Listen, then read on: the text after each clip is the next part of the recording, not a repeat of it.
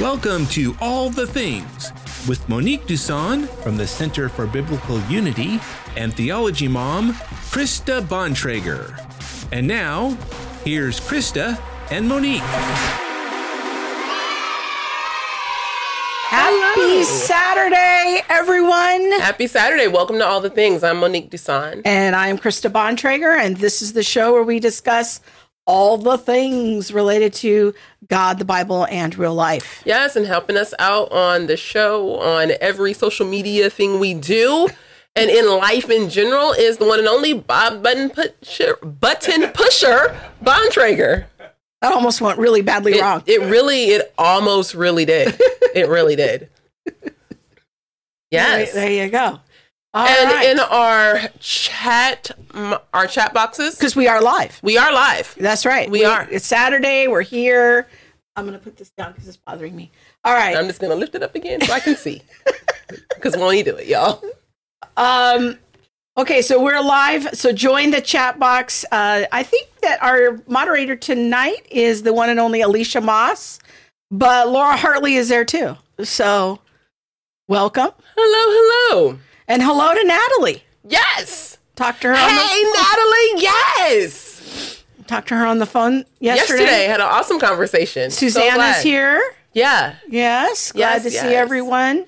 Candy is here. Gwenda. Rihanna's here. Kat's here. Oh, Alyssa says this sounds like a depressing topic. Well, it just might be. But no, it'll be a helpful topic. Now, Krista, I'm just going to bring it out to the family since she put it out there. Krista does not like when my laptop I don't like that at all. And I don't care. This is where we are in our life, people. This is beautiful. Look at all that glitter. It's so distracting. Well, you know, everyone, let's take a poll. She's the one who's talking. Let's take a poll in the chat. But look at, not only that, but it also matches my phone. That's not my issue. You guys. My issue is it being on screen. That's my issue. I figure her issue ain't my issue. So there we go. Yes. All right. Okay. Support the show. Yes, please support our show and all of our shenanigans. You guys, like the show, share the show. Some of the best ways that you can help to support what we're doing on all the things. Send it to your friends, send it to your pastors, your small group. Get the word out so people know that we are having real conversations that are Christ-centered, Bible-focused on relevant cultural topics. Please share the show. And if you haven't liked the show, please give the show a like or a subscribe on YouTube. Okay, and the show is brought to you by the Center for Biblical Unity, Theology Mom Podcast, and Family 210 Clothing. Truth has no color. Yes. Now, you were going to ask me what I have been up to today, but see, I'm going to cut you off at the pass, and I'm going to ask you, what have you been up to today? What have I been up to today? Yeah. Well, today I was filming you and Kevin. Thank you, Keita.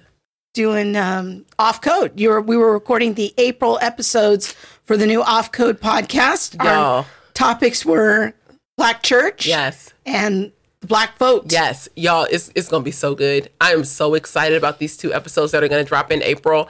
The first one's going to drop on April 10th, and just keep an eye out for it. It's on the Black Church, and I absolutely cannot wait for y'all to hear it. And there's a surprise special guest. Yes. Are you going to ask me? Oh, I'm going to ask you something now? Okay. I thought you were going to ask me the same question. Okay.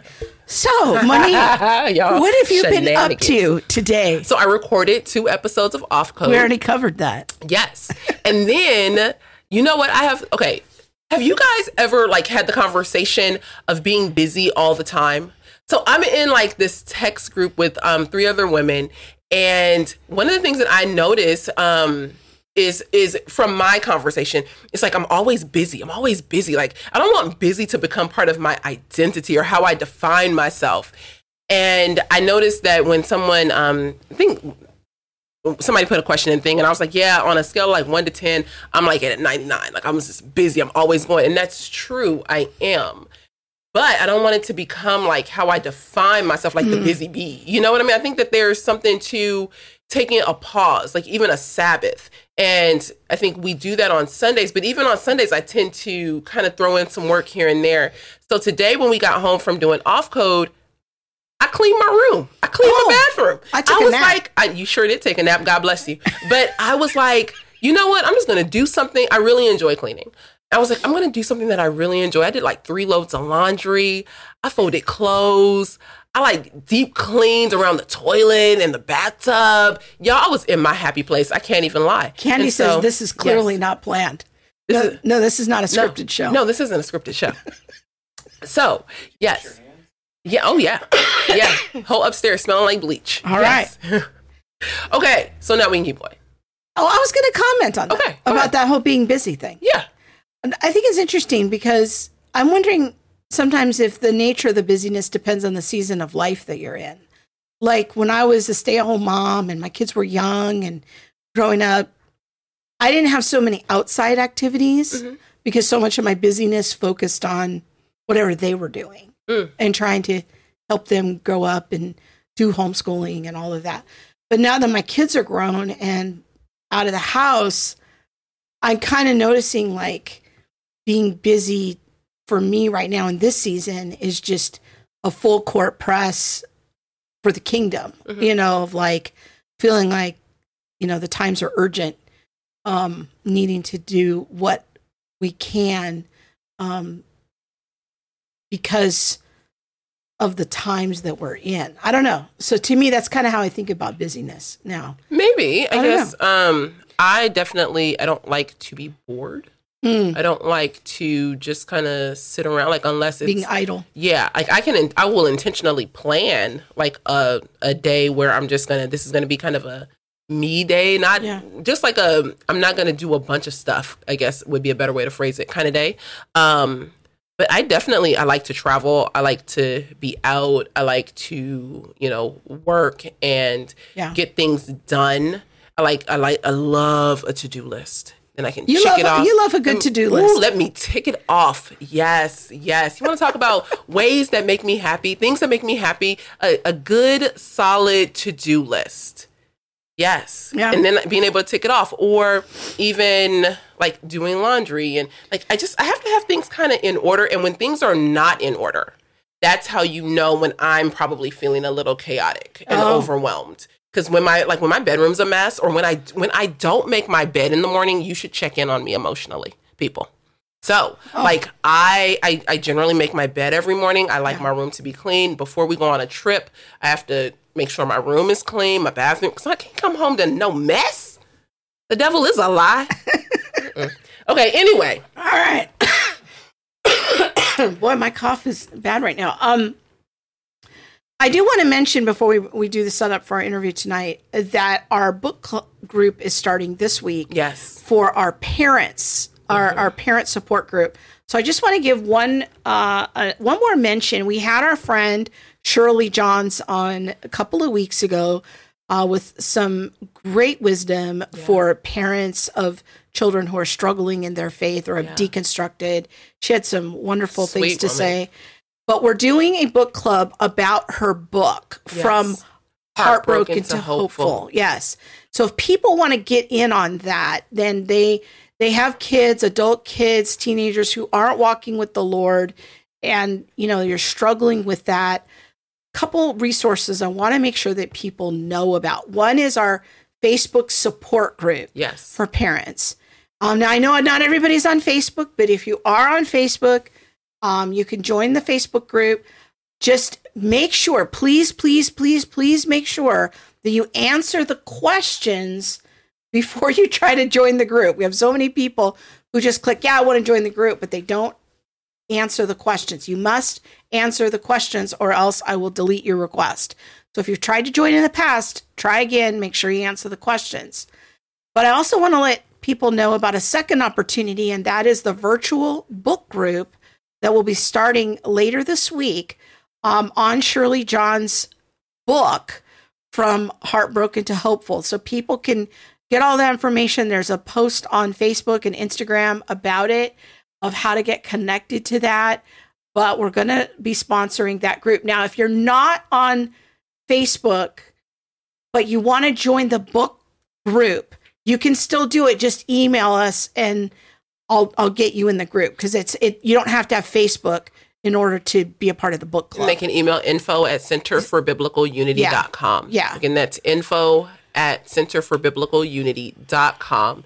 And just let us know that you want to be in the book group, but you're not on social media. Yeah. Okay. So tonight on the show. Yes. I have been wanting to do this topic for a while. Since at least I moved in here. Probably since November. Okay, so.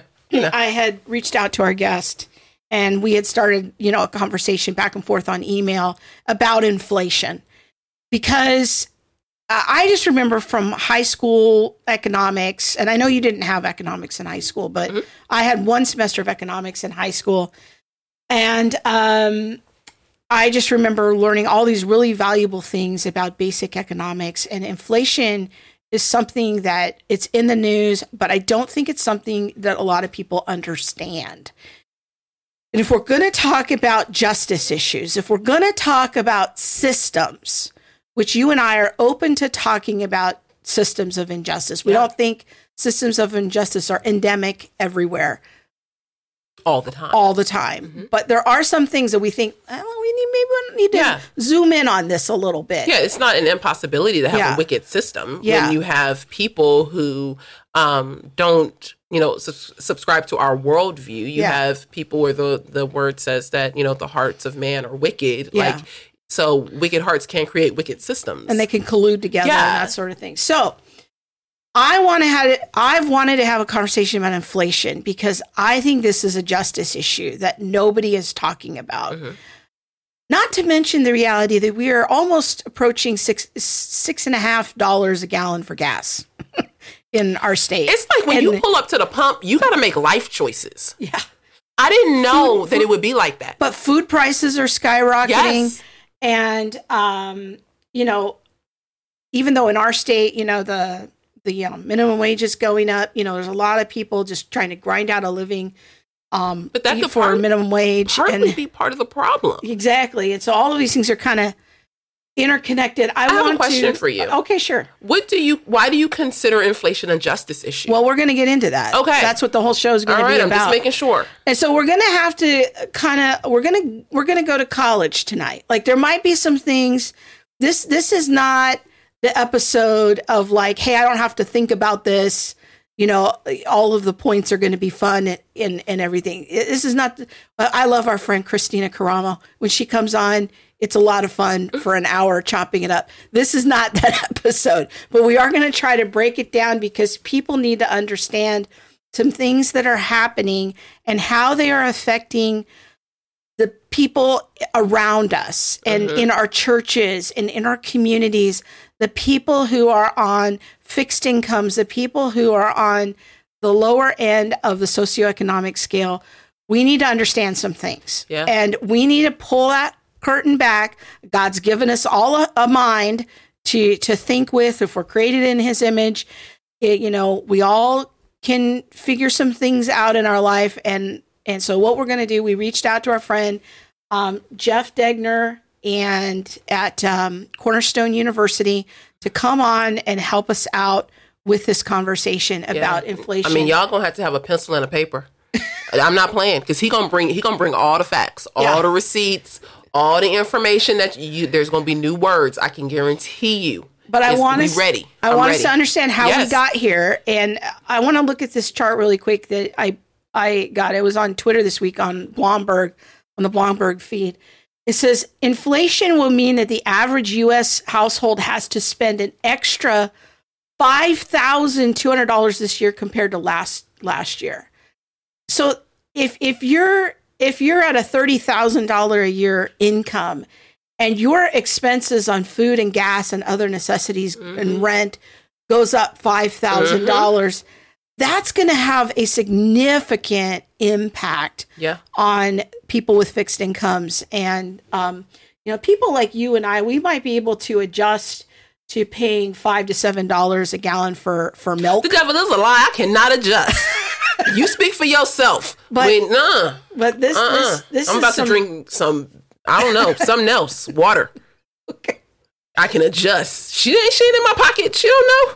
All right. So let's get our friend Jeff on here again. Welcome back. Hey. Hey, thanks for having me. I appreciate your work, and I can definitely empathize with the person in the comments who said, this does not look like a real fun topic." But oh boy, I share your pain. I share your pain. Yes. And you know what? It's like, no, this might not be a fun topic, but as Christians, we do hard things. Like, we rise to the occasion, and we have to be able to have these conversations and stay informed so that we can talk to other people. Yeah. Like, we can't just be hiding and I don't want to talk about my $7 gas. No, we need to talk about that. So, and there's power in knowing the truth and speaking the truth. And the Lord has something for us in that. And so that's what we want to be about tonight. Hey, man, come on and preach. So, Jeff, for those that may not remember you, you were on our show just about this time last year. Tell us a little bit about your background and knowledge in economics. Well, my undergraduate, I have a dual major from Western Michigan University, and that was in history and economics. I sort of joke with my friends that makes me a doubly dismal person. A lot of ugly stuff in history, and we're going to look at something in economics tonight that is not too pleasant of a subject, but that is my undergraduate background. And then when I picked up my master's in economics, I had the privilege, I'll say, of exploring price increases in the hospital and healthcare industry. A lot of inflation there, a lot of price increases there, to say the least.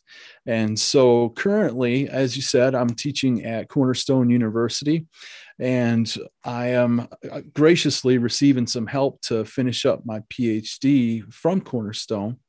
And that PhD is occurring through a program in France, actually. And I'm under the mentorship of Dr. Guido Hulsmann, and he is regarded by a lot of folks as one of the leading, what we call monetary economists in the world.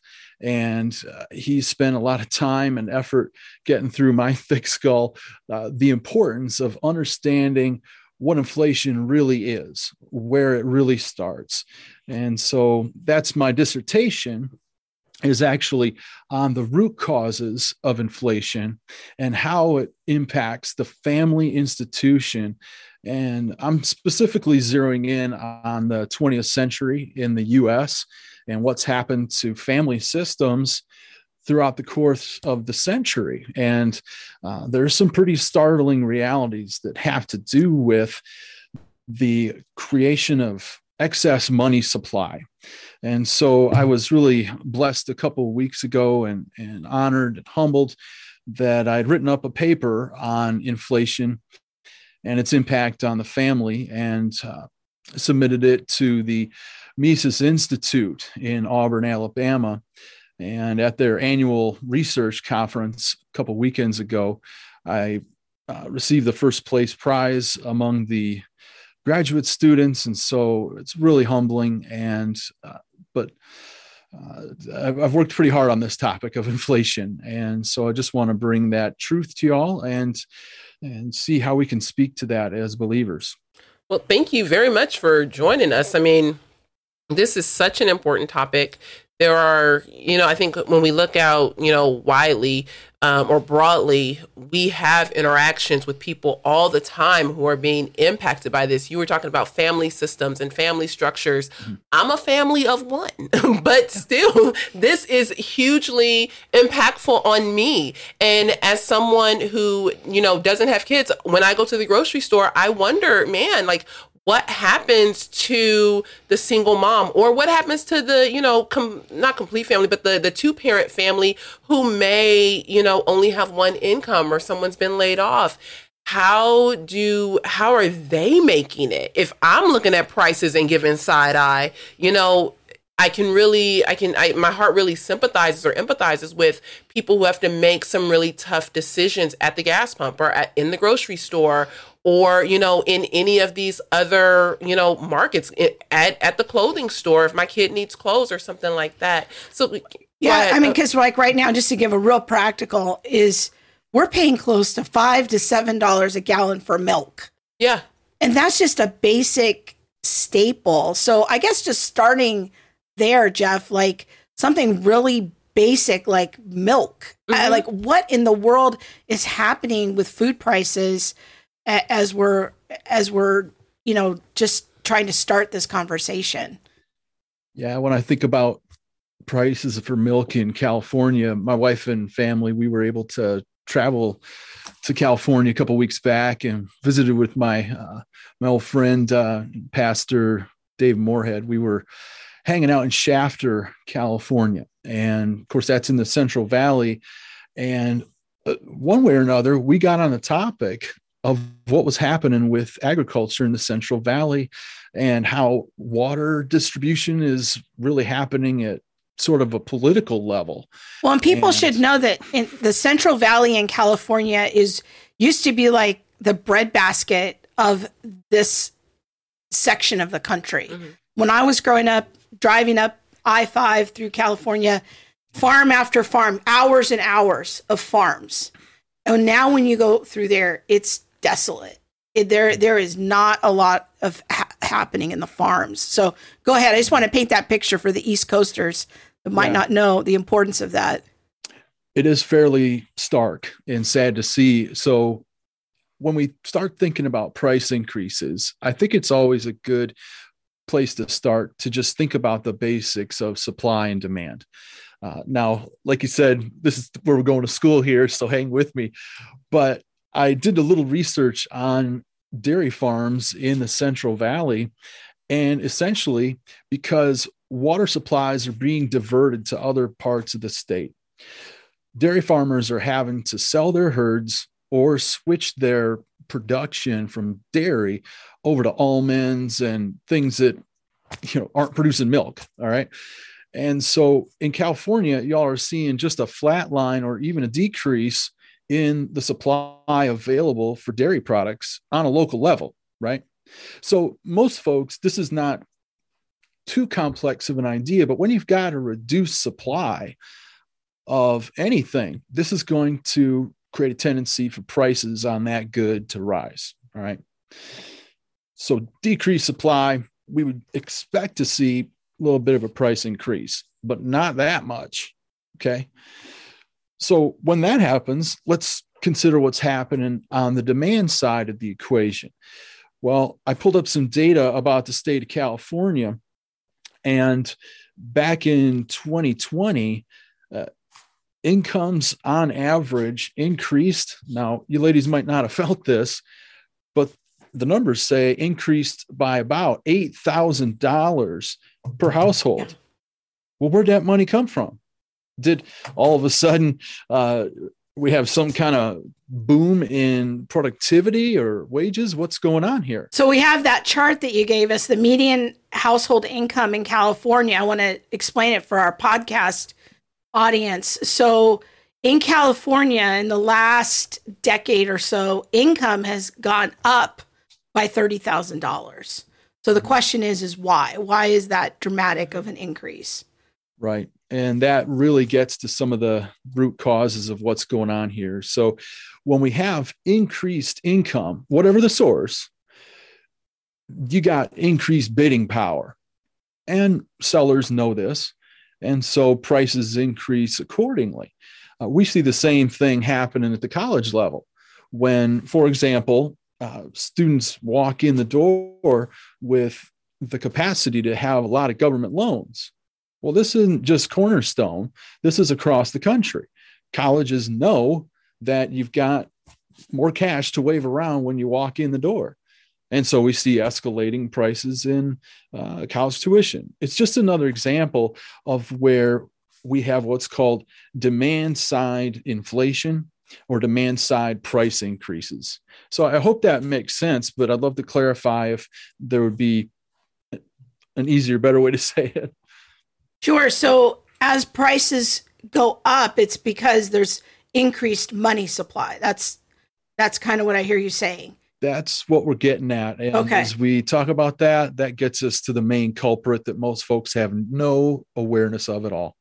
So then the question becomes is what happens to the people at the lower end of the income scale that aren't seeing those increased wages, but prices are still going up. And then they're left thinking, well, where's my piece of the pie, if you will?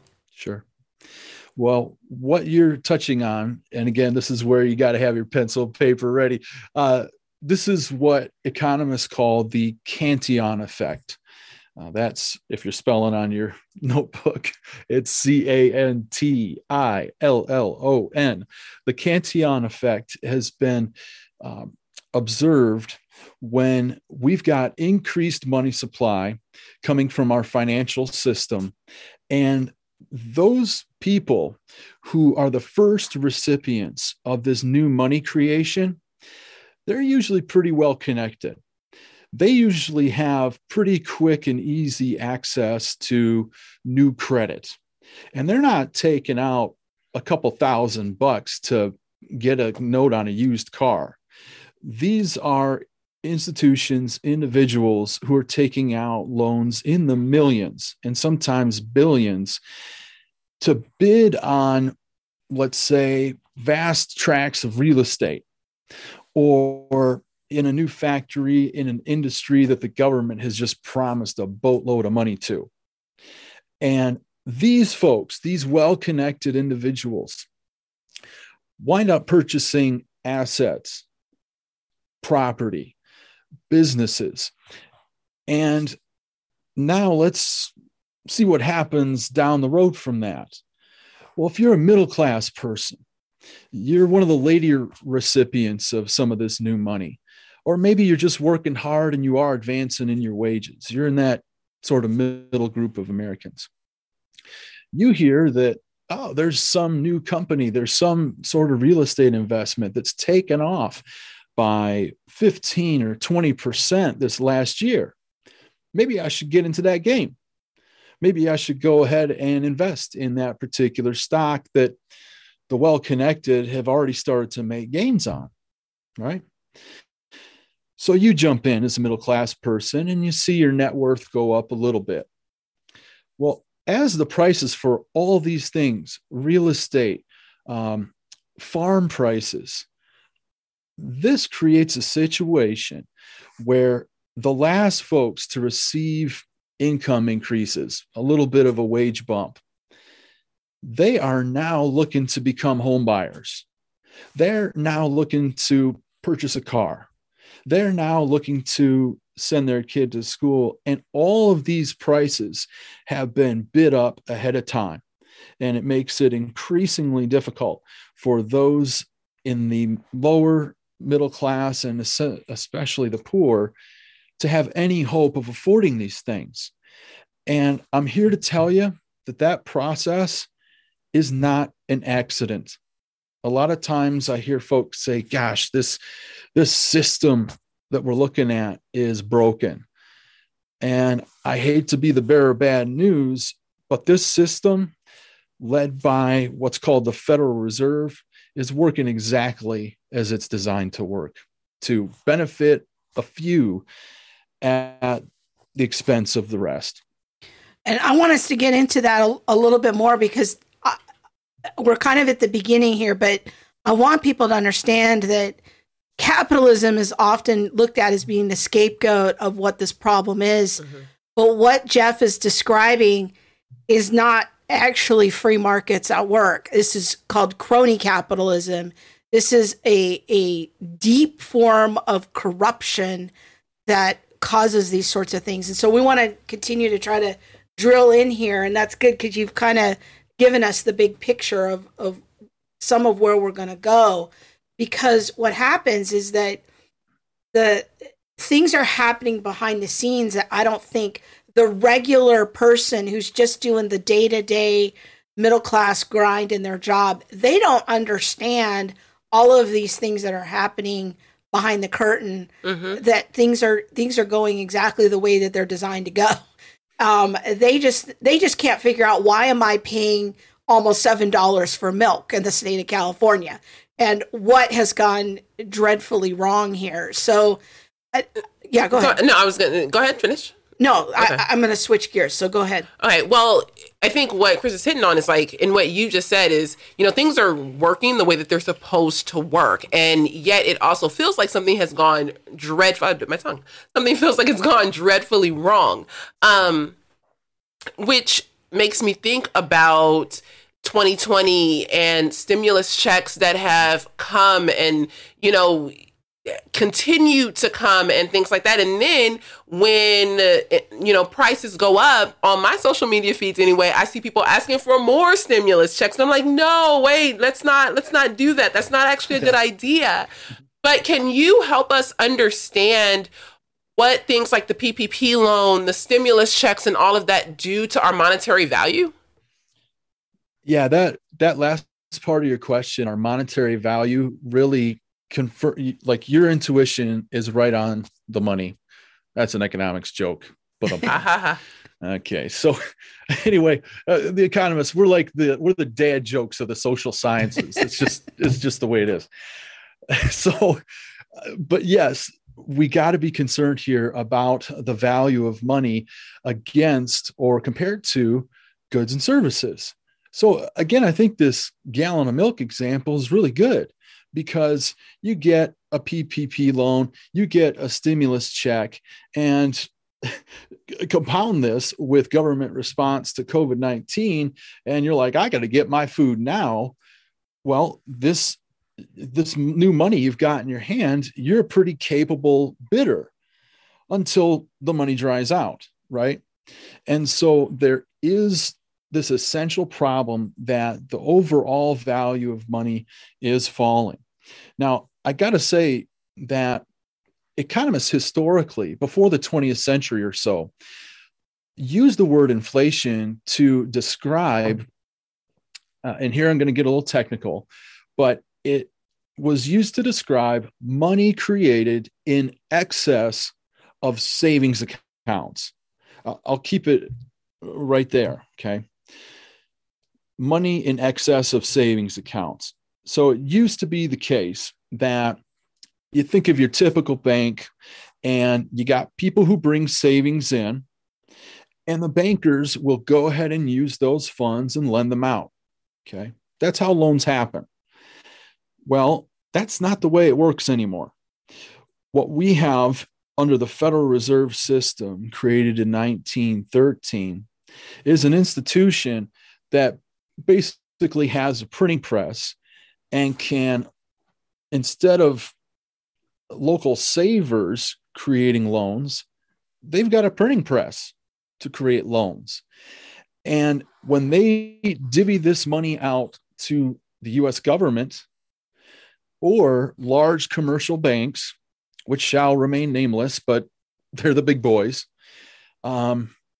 this creates that Cantillon effect that I talked about a little bit earlier. Again, those contractors who are well connected with the government, they get their hands on the new money first. Those big businesses that are well connected to investment bankers at the big banks, they get their hands on the money first.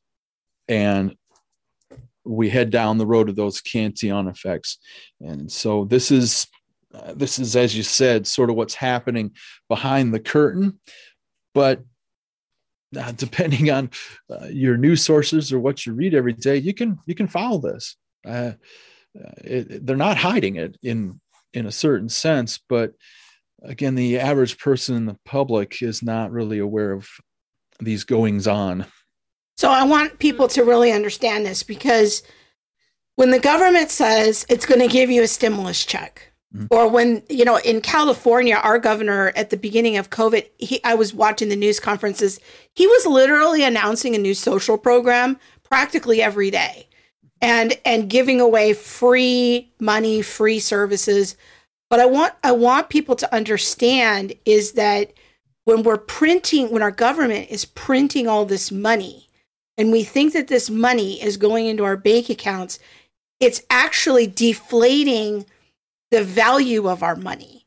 And that's not healthy for our long term. So it's a little bit like all we're going to do is eat junk food. It feels really good in the moment, but after a while, our health is in trouble.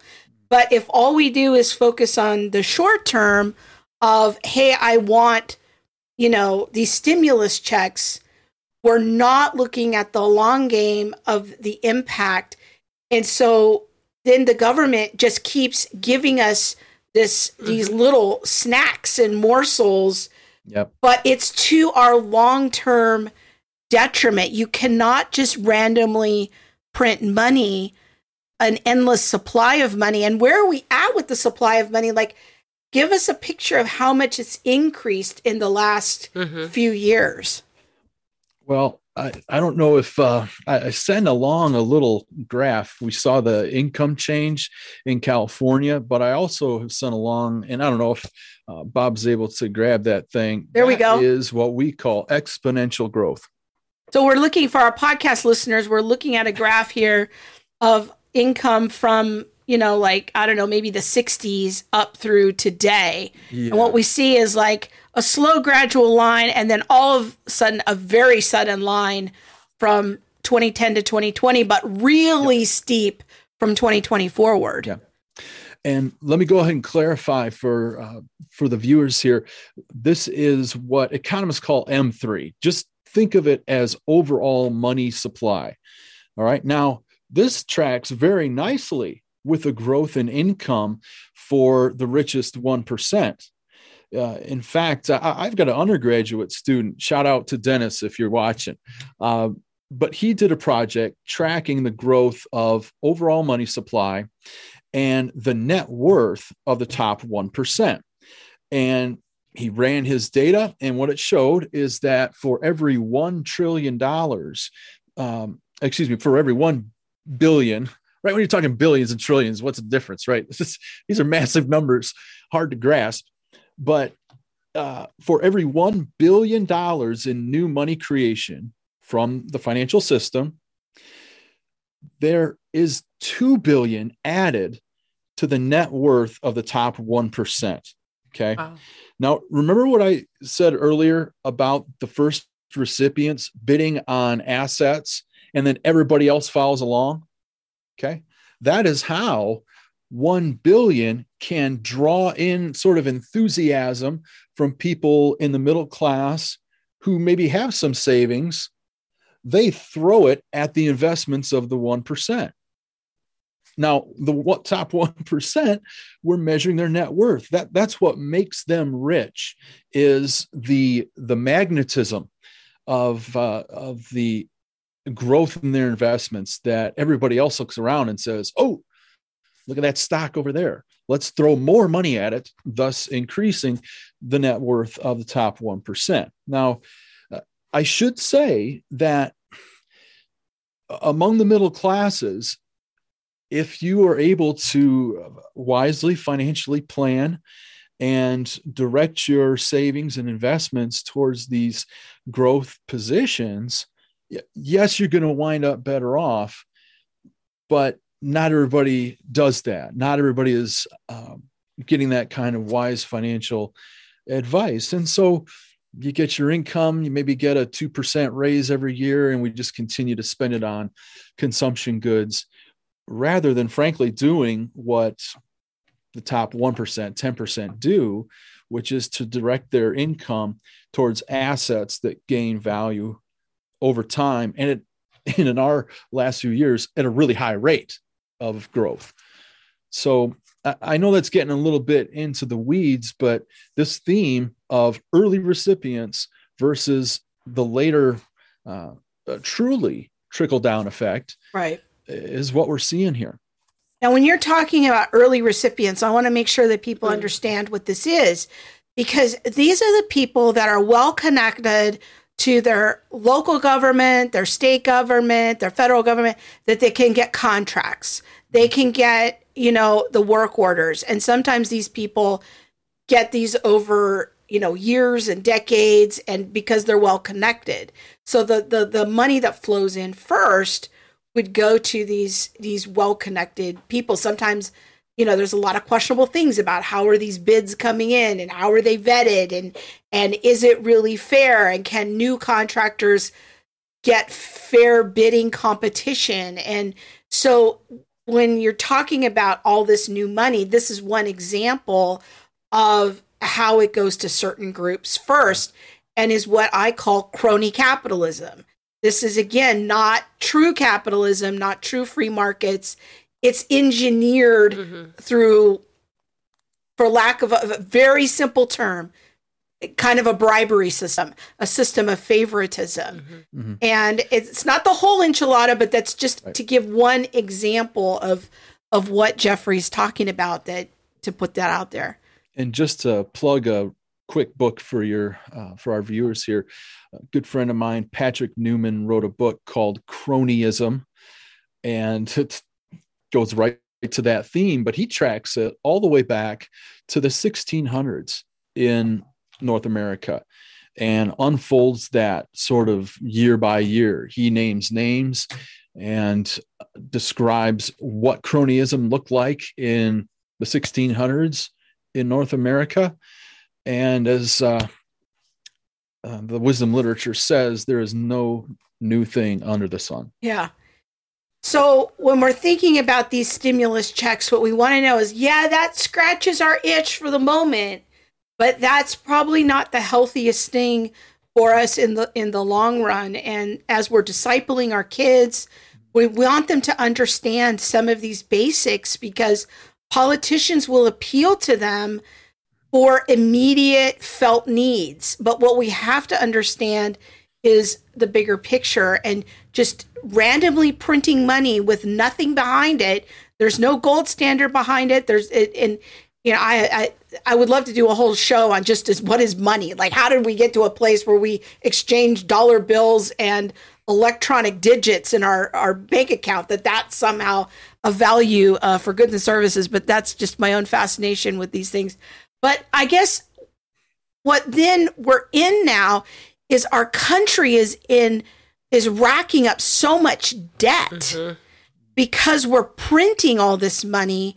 And I feel like nobody wants to talk about it, because now we've been operating in this massive debt for so long.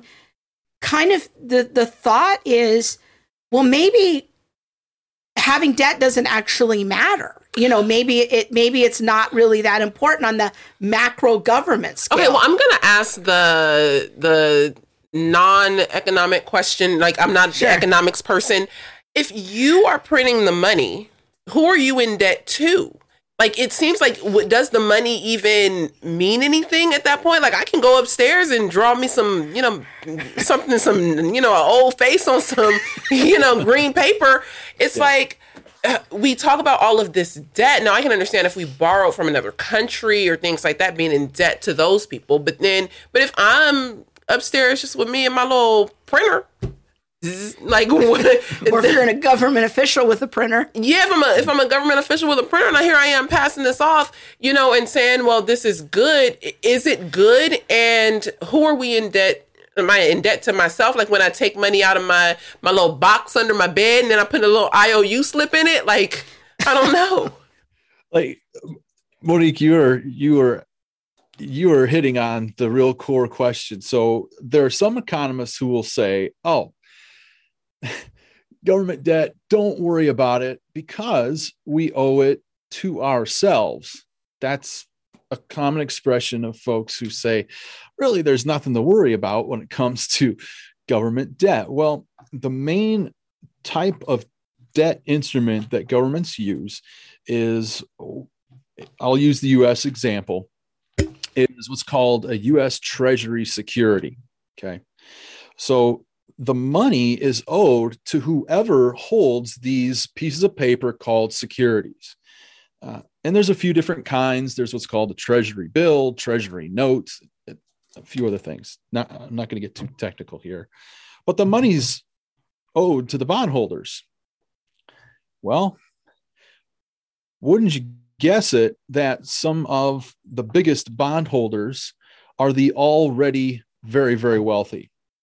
They buy large amounts of bonds because a bond is a guaranteed payment. Like, these securities are a guaranteed payment sometime in the future. Now, I know these numbers are going to sound crazy to most folks, but if I buy a U.S. Treasury bill, in in the amount of $5 million and I can get a 1.5% return on that in a few months, well, that's $750,000 coming back at me, guaranteed. Okay. So bondholders are the people to whom this money is owed. And there are people in the general public. There are other foreign governments, other foreign individuals, but those are your bondholders. Okay. Now, remember what I said earlier about sort of that trickle down, what we call Cantillon effect? What winds up happening to the middle class is that they look around at rising prices and you can start to say, well, I got to beat that. I've got to put my money in a risky investment. Now, you might not get that money back. That money might go to zero. You might not get any kind of gain on that. But if you're that middle class person and you got 7% inflation, I know I should not, as a believer, use this word lightly, but I'm going to use it. You are a fool if you put your money as a middle class person into a bond that gets you 1.5%. when inflation is increasing at 7.5%. Right. So who are the only people that are looking to get into these bonds? In other words, who does the federal government owe the money to in the end? The already wealthy. So that's the system that's at work. And, well, it's working for a few.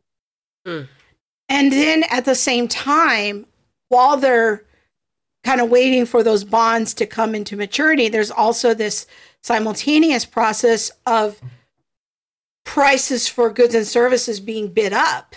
Right. And then that, I think, creates a system for the people at the bottom where they're continually, they're just doing their day-to-day life. They're just trying to support their families, make a living, and they don't realize that all of this money manipulation is happening at this top level, and the rich really do get richer through crony capitalism, and it does create a system of injustice because regular people can't even get to the same level of participation. But I think that's on one hand, like that's looking at the I would say end user, the consumer. But it also happens. I would have to imagine that this happens to the mom and pop shop or just the person who, has a little store or a kiosk in the mall, because now the goods are going up, and I would assume that people aren't buying the way that they were because things are inflated pricing. So now this store is going to be forced to go out of business because they can't, or lay people off or, whatever. Is that correct? Yeah, that is correct. Right. Because again, I'll use some things, some terms that you're going to want to jot down, but mom and pop stores, they're bidding on, let's say you got a local restaurant. Okay. They're bidding on the same milk prices. They're bidding on the same wheat prices that have been bid up through these processes that we've described. And you see an ever escalating amount of costs that they've got to deal with. And so it's no wonder that wage increases for their employees are maybe a little bit slow in developing, because look, when you go to buy a gallon of milk from a wholesaler, you're not going to negotiate the price, and it's either take it or leave it today. Well, if you need to keep operating, you got to keep up with those prices on the cost side. And you're single mom, your young person comes in asking for a raise, and it's not out of, especially in these cases that I'm describing, it's not a case of being Scrooge McDuck. It's the reality that these other costs are rapidly accelerating day by day. Well, even the most sort of aggressive employee who's looking for a pay raise, they're not going to come in every 3 months. They might come in 6 months. You come in for your annual review at the end of the year, talking about a pay raise. Meanwhile, the price of milk's going up every day. And so this is a challenge to keep people employed in those smaller or medium-sized enterprises. Yeah. And so Monique, you absolutely hit it on the head. And now, as you said earlier, the siren call of increasing minimum wages added on top of that. Okay. You're already paying increased prices on these resources. And now the government's going to step in and force you to pay more for the employees. And it's tough for some of those small places even to stay open, and they got to adjust resources and staffing and all of that in response to this sort of situation. And so I'm very animated about this, because this truly is a justice issue. When we live in an inflationary world like the one we're describing, take a big box retailer. Okay. They benefit by the inflation. Okay. They have stock buybacks. Their employees are vested in buying stock in that company, and their properties are bid up. Their net worth goes up, but not so much for the small mom and pop. And This is what, as we look throughout the scriptures, Old Testament and New Testament, how unequal weights and measures, partiality in dealings, whether it's in a justice system or an economic system, is an abomination before God. And that's I feel like that's where we've got to be aiming our prophetic speech as Christians when it comes to this issue. Well, that's the perfect segue to the next thing we want to get into, is kind of like looking at this biblically. I just want to give a quick example. You and I enjoy a certain Mediterranean food restaurant here in town. And it just so happens that the owner of that works in the office next door to us in our new office building. It just so happened that way. Yeah. Like we've enjoyed this restaurant for a while, just happened to find out that our neighbor in our new office building is the co-owner in that with his father. And they're Christians. They're immigrants from Syria. Yeah. And they're a Christian family. And they have 3 or 4 restaurants here locally of their Mediterranean food, fast casual kind of place. And we went in their restaurant recently and noticed that their prices had really shot up. But this is an everyday example of like, they're not big time buyers, of the food. They're just trying to feed their customers, pay their employees, and stay in business, given all the California labor regulations.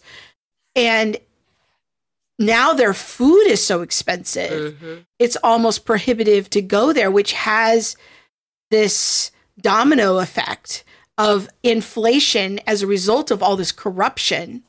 Then mom and pop, who are giving jobs to regular people, providing a valuable good for us as customers, in order for them to stay in business, they have to keep raising their prices. Yeah. But if you go to, a local like big box chain restaurant where they're buying in massive quantities, they can afford to stave off or slow down some of those price increases. But even at those places, the prices have gone up. Yeah. Right. And but they have more of a cushion to fall back on than the mom and pop restaurant. And it's this corruption has very real impact to small business owners, and that is a backbone traditionally of our economy. And it seems like through COVID, so many things are shifting to big box stores, big chain restaurants, because they had special exemptions during COVID. And at least in our area, and a lot of the smaller places had to stay shut down. Yes. And it all just seems so corrupt. And my question in the back of my mind that I keep asking Monique about is, you hear all of the social justice people, the big Eva voices. Where are they on this issue? Where are they on calling out inflation and crony capitalism? Now, I hear them talking about capitalism in general as being an expression of whiteness, which to me just shows me they don't really understand very much about economics. But I'm wondering, where are the social justice people? And I'm going back to Jeffrey's earlier comment of, this is where our prophetic voice ought to be, is because this is a corrupt system that directly affects the middle to lower income people. And so, Jeffrey, I'm going to throw it to you is when we think about inflation, this is not just a worldly concern that Christians shouldn't care about. So give us some of your thoughts from a Christian perspective.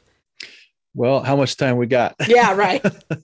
I had some things in mind, but as you're talking about this prophetic voice, I thought of the prophet Micah, and most folks are well aware of Micah chapter 6 and the question that God asks the heart of man.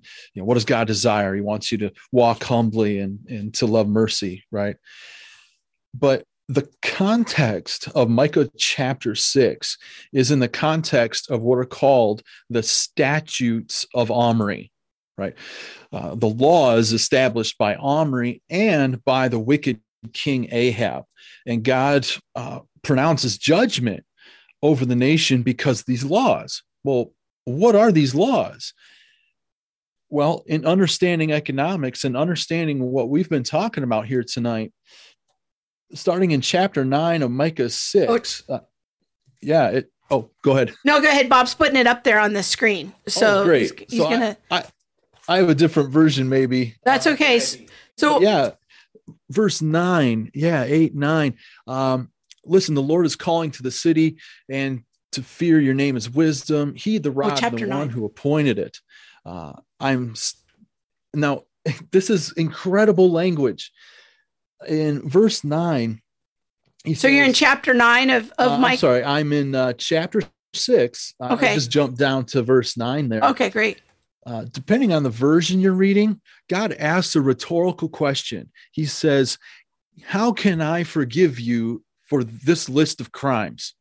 Like, we think of God as, he's going to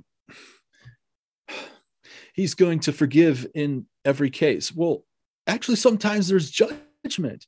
And this is what he's laying out here. So in verse 9, I'll read my version. I've got the Legacy Standard Version. He says, is there a wicked man in your house along with the treasures, that's economic, the treasures of wickedness from the short measure, which is accursed? Can I purify wicked scales and a bag of deceptive weights? Those three phrases are at the heart, at the center of what economists call debasement, right? Use the word earlier, Krista, of the devaluing of currency. That's verse 9 and 10 in Micah chapter 6. And God is saying he's going to bring judgment on this nation because they've practiced it, but they've also put it into law, the statutes of Omri. Well, that happened in our nation in 1913 on the evening of December 23rd, 1913, about 11 o'clock at night. Now, when Congress and people like this are signing bills, basically on Christmas Eve in the middle of the night, you can know for sure nothing good's happening. And, well, I think that you're to this. Yeah, and I want to really bring this out because when we're talking about polluting our money and devaluing our money value, when scriptures talk about fighting for the cause of the poor, we get this question a lot, is what is the cause of the poor that God judges his people about? Well, one of those things the cause of the poor that the righteous are supposed to fight is against bribery of judges, the prevention of a case being properly held in a court of law, that the evidence is judged fairly and impartially. This is the cause of the poor, of why God judges his people. But another part of that is this unequal weights and measures. And this part of this is the money issue. So we can't just fall into this caricature of saying, well, it's just the greedy and they're just gouging the poor. Like, okay, there's some truth to that. But if that's all we've got to say about it, we are engaging in just a caricature of the problem. And we are not looking deeply and reflecting carefully about what Scripture says on justice. And I want us to be very specific. I do not like conversations about justice, which are a bunch of just generalizations. That's not helpful. And so when we look at these specific laws of Omri and this type of unjust scales, part of this is in a court of law, but part of this is economics. And it fits right into this whole crony capitalism issue. Yeah, it absolutely is in the markets. And this partiality, this favoritism, which is inherent in a system like the one we have with the Federal Reserve, by its very nature, by its operation, it will produce these injustices. And it is, it's a stink before the Lord. I can't emphasize that enough. Unequal weights and measures are called an abomination.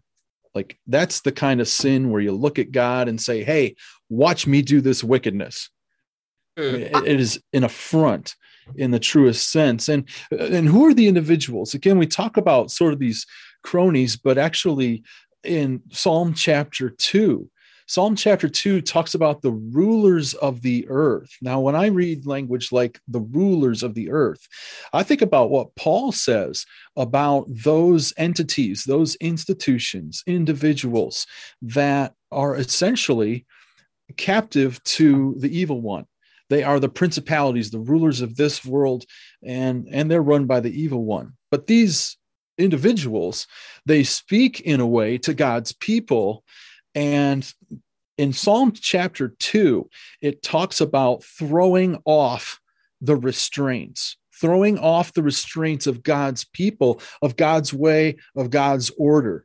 And God does have a righteous order for market operations, and they are centered in even-handed weights and measures. One really important thing to note, maybe we'll in the future do a talk on the true nature of money. But in the early days, when people talked about money, they talked about it in terms of weights. That's super important to remember. In the early days of the U.S., you talked about a 1 ounce gold piece getting you $20 of goods and services in the market. But it was related to the weight. Right. And over time, the U.S. System began to produce, from governing officials, began to produce debased coins. Remember in the Old Testament, the use of the word dross? Dross is an inferior metal that's inserted into a coin so that it takes the weight of gold in the marketplace, but in fact is maybe only 50% gold or 40% gold. It's filled with garbage. And it is essentially the system that, again, we have in our current day and age. And it's, again, for our listener who said this is going to be a depressing one, look, this we can either sit in our depression or rise up in righteous indignation. But that's our choice. And like the prophets of old, when Christians bring this forward, we're probably going to need to be reminded by the Holy Spirit and by the Word of God that, you know what, the world's probably not going to listen to us on this one. Yeah. Because their rulers benefit by it. But nonetheless, speak the message declare that this is wicked and speak to the alternatives. And the Lord will bless faithful servants in this way. So, if we got parents and students listening, like, send your kids on up to Cornerstone University in Grand Rapids, Michigan. Like, we're gonna talk about this, and this is a central justice issue. Wow. We're going to go out to some questions. Before we do that, I just want to read Jeff's comment because we had some notes that he made for us. Mm-hmm. And there's one comment he makes in the notes here that I just think is so good, and I want to read it. He says, part of his argument, his contention is that every single central bank that has ever existed is a legalized abomination that violates God's prohibition on unequal weights, balances, and measures. Wow. And I think that's important because it is in our country, because of the act that Jeff was talking about earlier in 1913, it's embedded into our laws. Mm. So we have this abomination that our country, our government is co-signing on, and then we're all slaves to it. And that, I think, is very unfortunate. But I want us to at least understand these things or begin to understand some of these concepts through a Christian framework. So, all right, let's go to some questions. All right, we're going to go to Kat's question. She says, sorry if this is a dumb question. There are no dumb questions. Girl, did you hear my question earlier? Do you know if the new Los Angeles Guaranteed Income Program is related to printing extra money, or is it a social service like General Relief?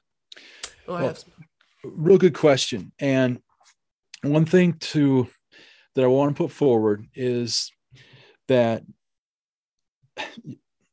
this is a complicated one. I'm going to try and boil it down. Understand that no government anywhere at any time has ever actually produced anything. All they can do is either tax people or borrow, right?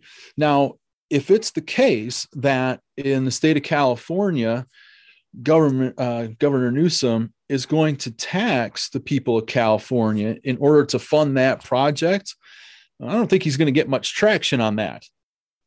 Maybe he will, right? You got people in Hollywood saying, yeah, tax me. Well, why don't you just give your money? Right? So it can be raised through taxes. I doubt that's going to happen. So what the state of California is going to have to do is borrow, right? And again, this borrowing process means that you've got this bondholder system, and the folks who get in early on that game and lend to the state of California, they're going to make out just fine. Now, let's talk about the recipients of that minimum basic income. Once again, this is going to be, let's say it's the lower 30% of income earners. All they're doing is walking into the grocery store and waving around extra cash due to this program. Now, again, does the fault lie with the grocery store owner or the mom and pop? No, markets respond when there is value thrown at a good or service. And those values are communicated upwards through what we call the stages of production. And it leads to higher bids on dairy products. It eventually leads to higher bids on produce, on meat, and the things that you might buy in a grocery store as a person who would be a recipient, right? So if the idea is that this universal basic income is going to stay ahead of inflation, it actually can't. It can't stay ahead of inflation because of the systems that we've described here. So, and we did talk a little bit about universal basic income last time when Jeff was here. So, Kat, you might find that conversation informative as well. And we talked some about some of the theological implications of all of that. I want to do a couple more quick questions here. And you may not know the answer to this, Jeff, but Laura is asking, what is the role that cryptocurrency is playing in all of this conversation? Excellent question. So cryptocurrency is largely a technological response from people who understand that this is what's happening in the broader Federal Reserve System. What they are hoping to do, and take the case of Bitcoin, is to have a fixed supply, a permanently fixed supply. And this is where these mining operations come into play. They are quote unquote mining using digital tools, really, to extract the limited supply. But part of the promise and appeal of Bitcoin is that it is a fixed supply. And over time, the hope is that you would be able to exchange for goods and services using Bitcoin. And there are some companies who do this, but all you need to do is take a look at Bitcoin's rise in price over time. It's comparable to understanding the loss of the value of the dollar against a single Bitcoin. That's a good way to think about it. And so, yes, we have a lot of young people and tech savvy people bidding on Bitcoin. So is perhaps its price in relationship to the dollar a little bit higher than it otherwise would be? Perhaps it is. But it's very much a reflection of the devaluing of the dollar through money supply increases, that true sense of inflation, against something like Bitcoin, which is fixed in its supply. As we start to wrap up, our last question here says, is it even possible to turn this ship around? And I think that really that's a perfect segue to, like, how do we respond? Yeah. How do we go forward as Christians? Yeah. Yeah. So how do we turn this ship around? Well, a return to a fixed supply of currency would be a great place to go. Unfortunately, I do believe that our Federal Reserve, well, I know that they have already run studies on a central bank digital currency. So abandon sort of the dollar in the sense of greenbacks and regular checking accounts, and they are going to create some kind of blockchain, but they make no commitment to a fixed supply, which is not a surprise given what we understand about inflationary systems. So what's our response as Christians?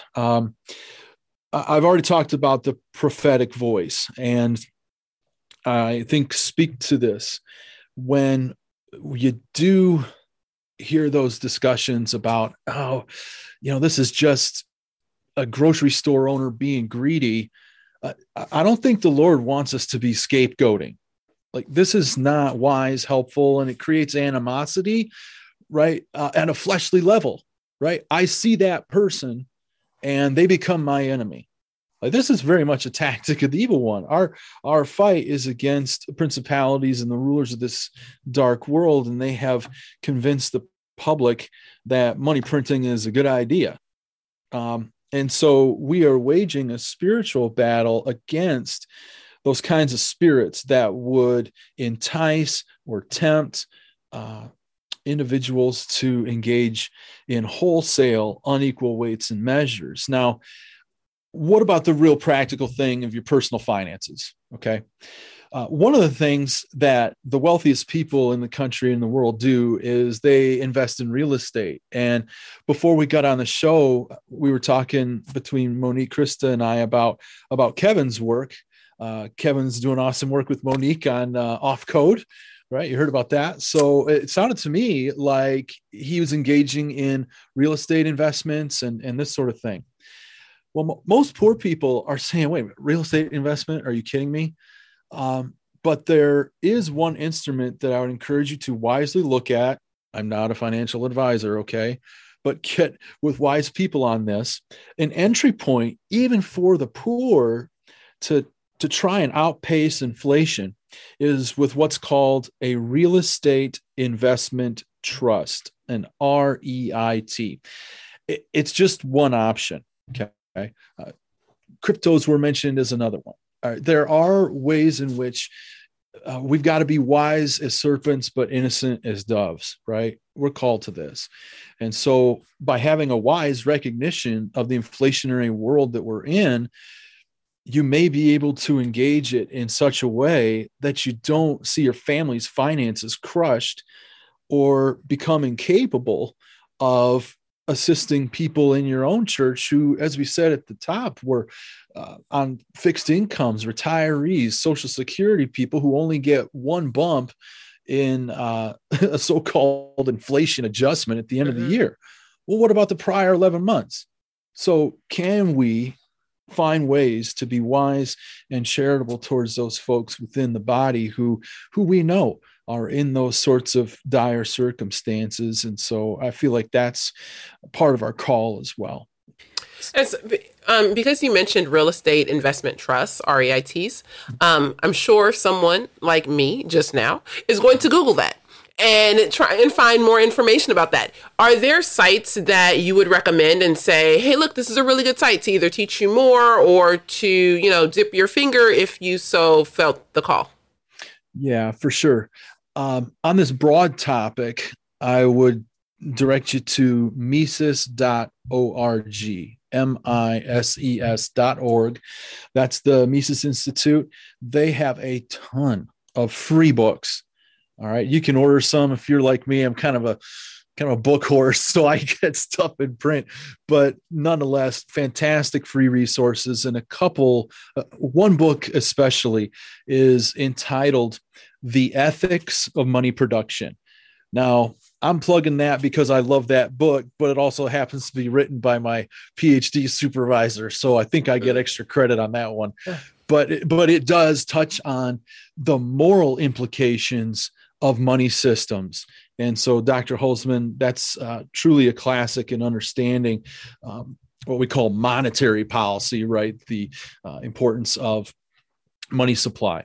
A couple other resources from that site would be a short book called What Has Government Done to Our Money?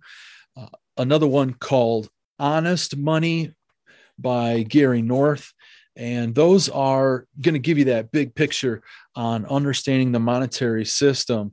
And they're invaluable resources. Now Gary North's book is... They read these. These are assigned readings. Not all of them, but a couple of those. Now, Gary North's book is, I want to make sure people know, is kind of a Christian perspective on money. And North is putting out, some thoughts on that. And I would love to see more conversations in that space. But North has done a lot of writing on that issue.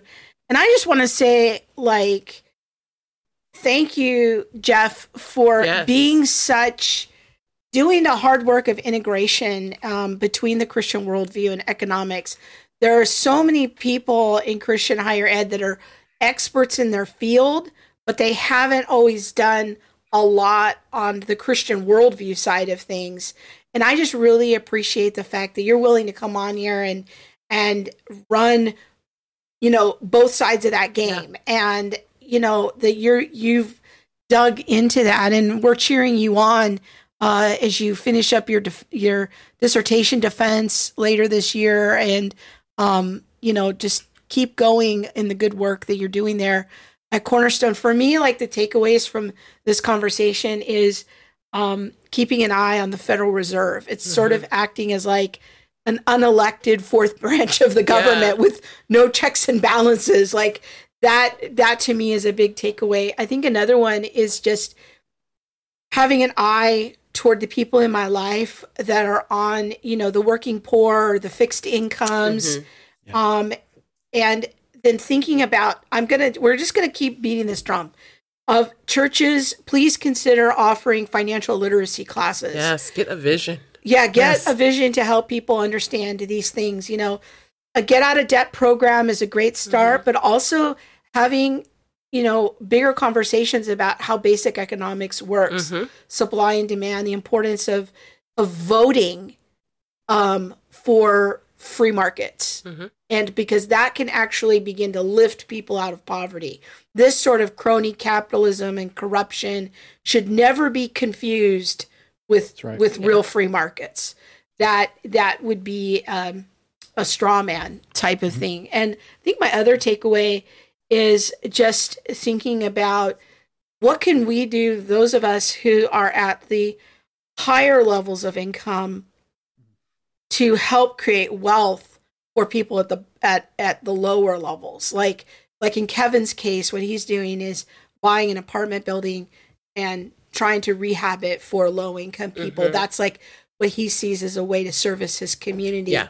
But getting creative in our thinking for people that are at the higher end of, the income scale, what can I do as a Christian, not just with handouts, but what can I do to create education and opportunity for the people in my church and in my community? So I don't know. Do you have any other takeaways? I think mine was going to be along the same lines of, how are we, and when I say we, I mean the church, Christians, creating spaces where people can learn about economics, where people can understand that that they are participating as well in a system, and though their choices also have impact.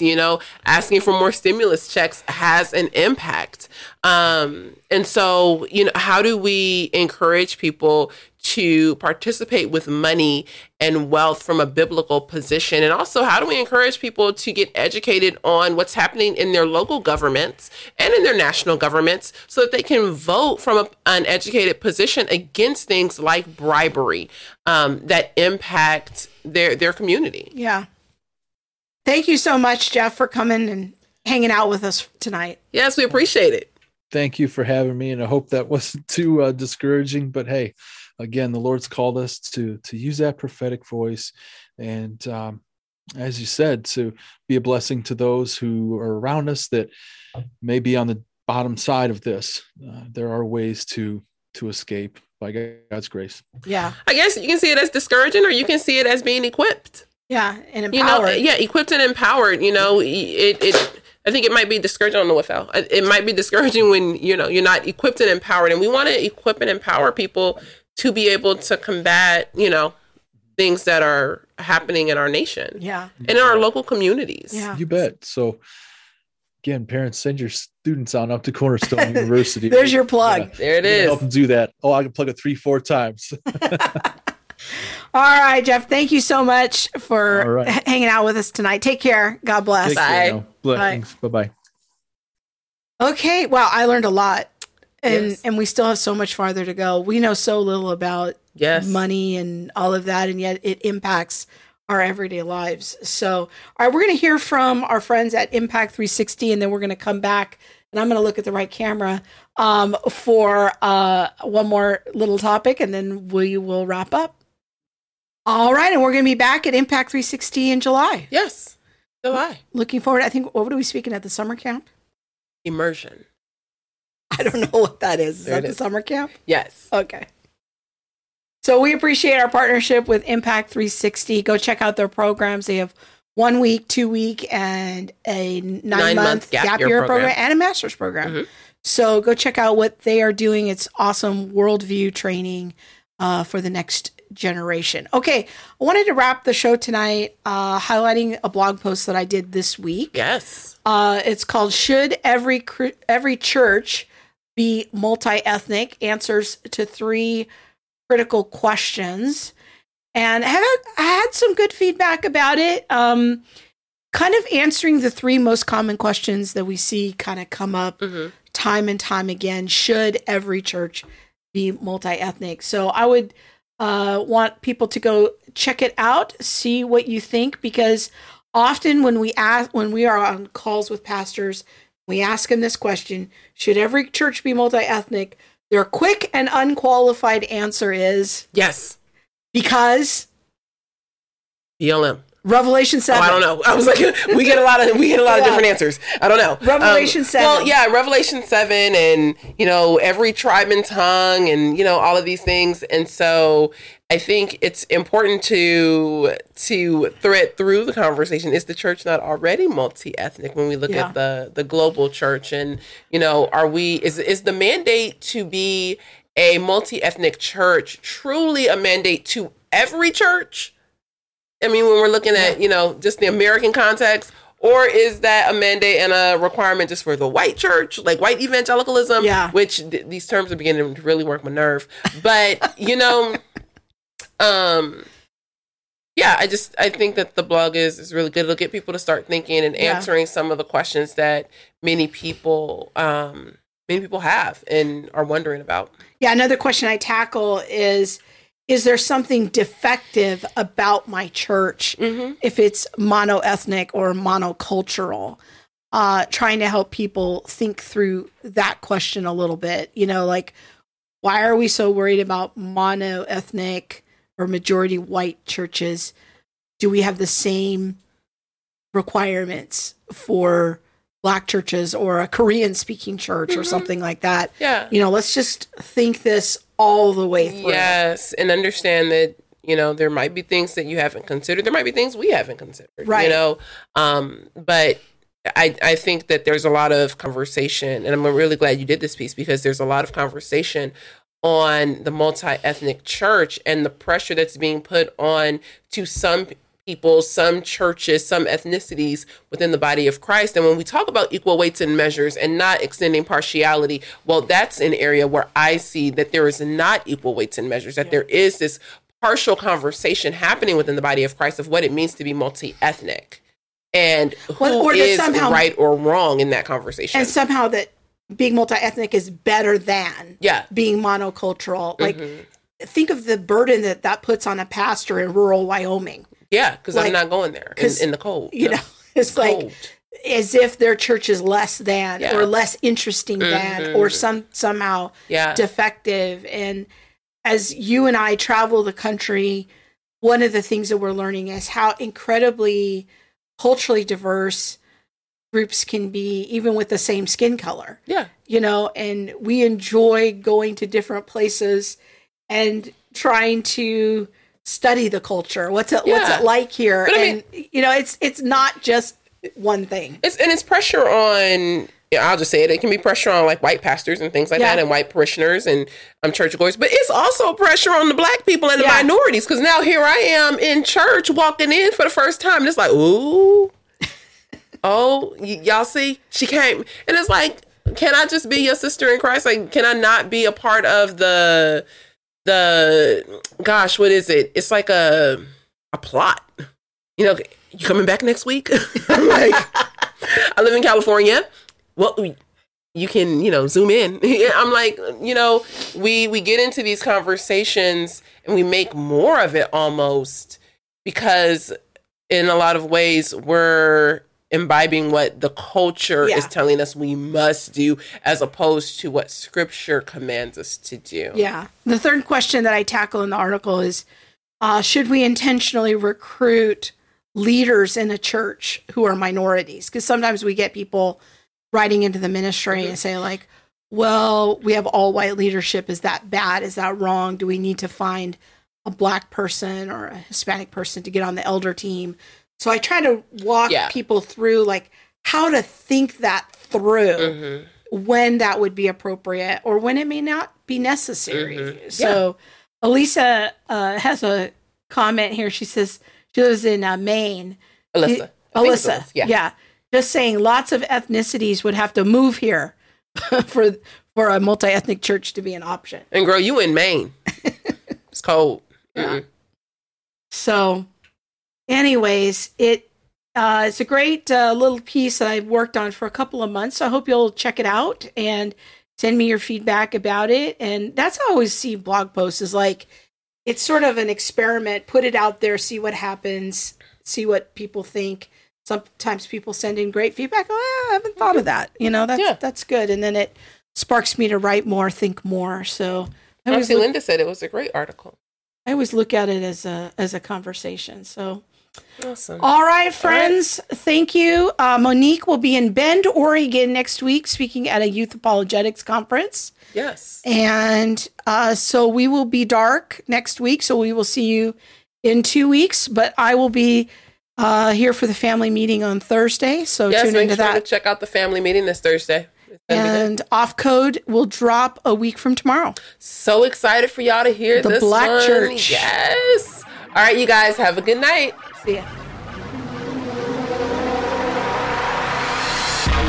Thanks for listening to All the Things. Be sure to subscribe to our website at allthethingshow.com and find us on YouTube, Facebook, Instagram, or wherever you stream your podcast. Be sure to hit that subscribe button and the bell so you'll receive alerts when we post new shows. We'll see you next week.